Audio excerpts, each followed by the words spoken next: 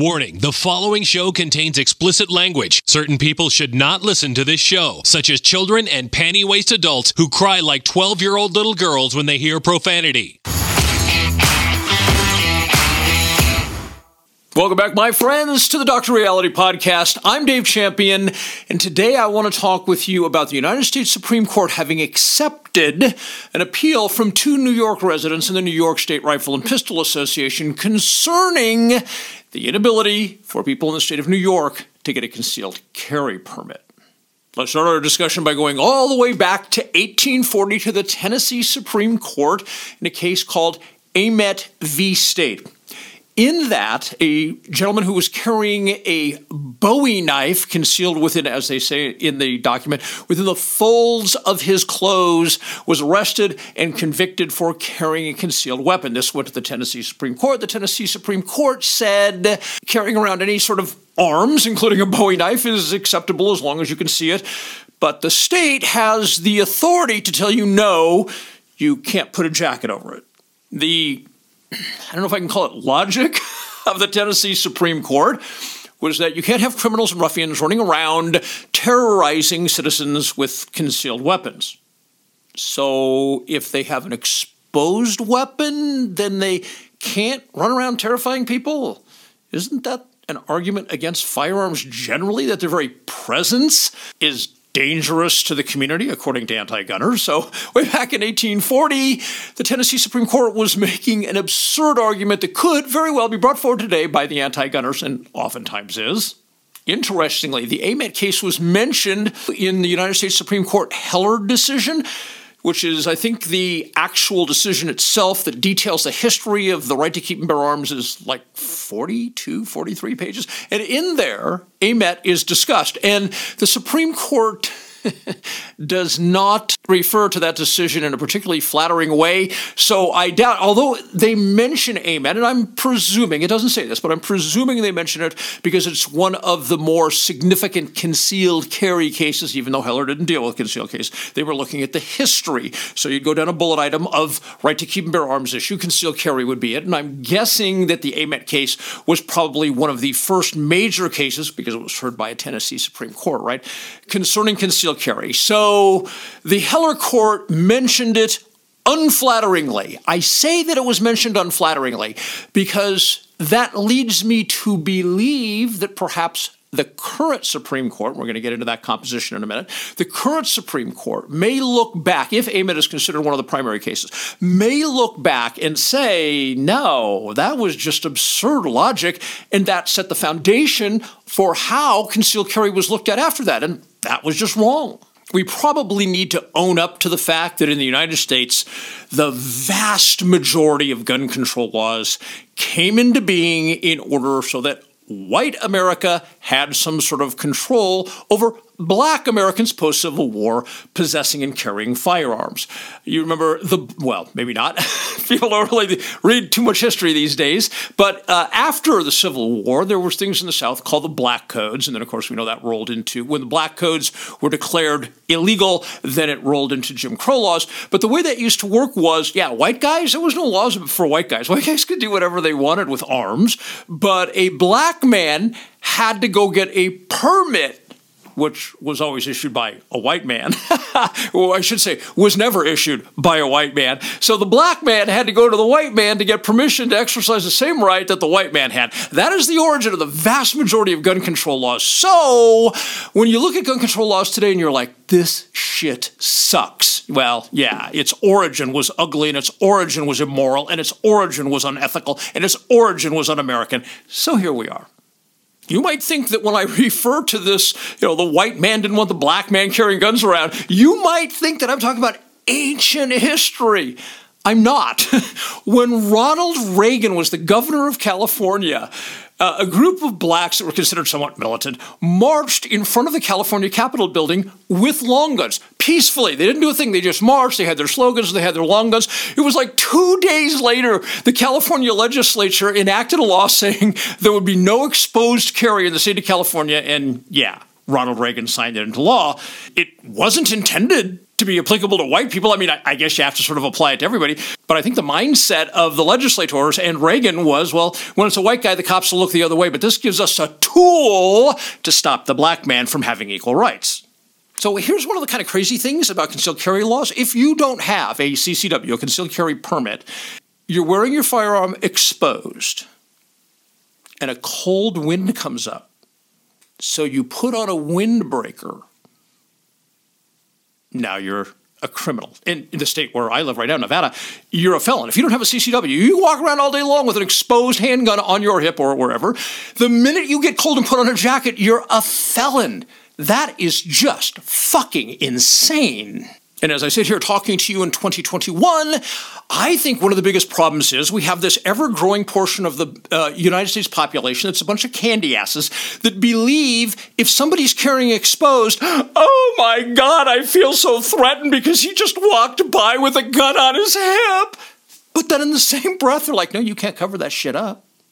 Well, I've commented on what I consider to be the insanity of any sort of concealed carry laws to begin with. That is not the issue in the New York case.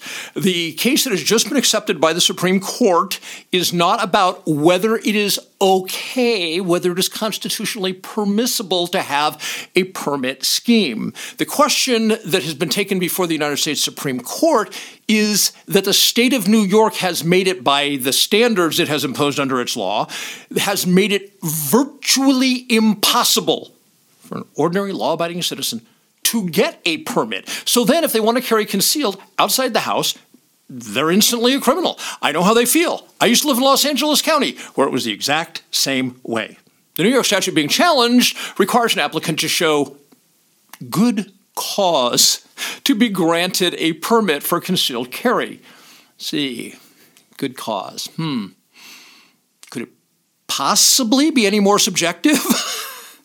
Barbara Underwood, the New York State Solicitor General, recently said in an interview responding to the media about this issue that under the statute, you have to have an actual and articulatable reason. Okay, so Underwood is full of shit. She should be publicly flogged, and let me explain why. Because if your actual and articulatable reason is, I'm out and about on the street, and there's street crime in New York, so I could be at risk for life or limb when out on the street going about my business. I would like to be able to use the most efficacious means of defending myself against loss of limb or loss of life, so I would like to carry a handgun. The state of New York automatically says, fuck you, that's not good cause. So if self-defense from the threat of life or limb is not good cause, what the fuck is? So if we cut to the chase on what's really happening in New York, it's a smokescreen. It is a contrivance so that the authorities in the state of New York can just say no to everybody. And that's why the suit has now arrived at the United States Supreme Court to challenge the fact that it is in reality a contrivance, meant to deny the citizens of New York their right to keep and bear arms when they're out and about. Let me read to you Governor Cuomo's statement that defines New York's position. Quote, "The streets of New York are not the OK Corral, and the NRA's dream of a society where everyone is terrified of each other and armed to the teeth is abhorrent to our values." Okay, so first of all, every single state that has a vibrant CCW program, yeah, there's no OK Corral. So all I have to do is look at like all the other states that have CCW programs, and yeah, there's no OK Corral. The second thing is, though, I kind of get where Cuomo's coming from.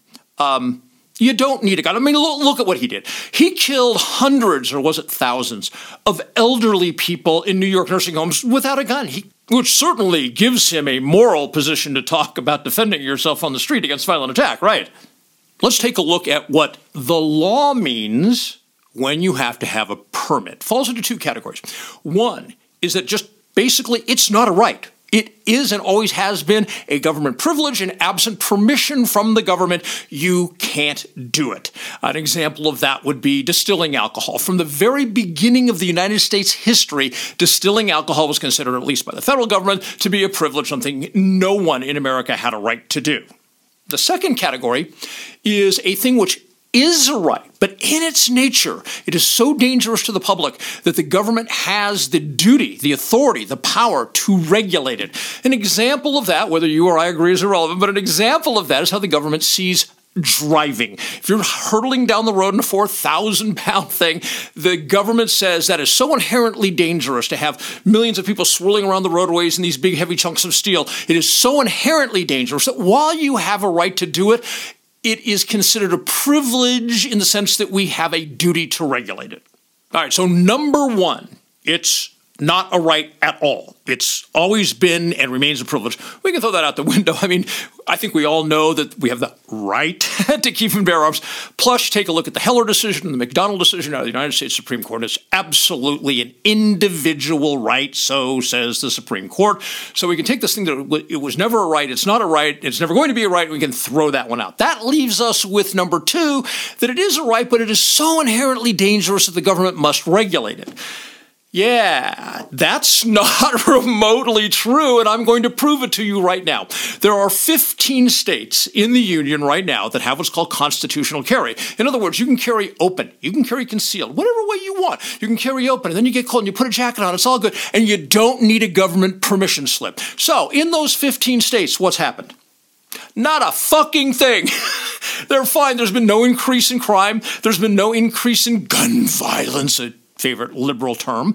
None of that. Those states are doing great.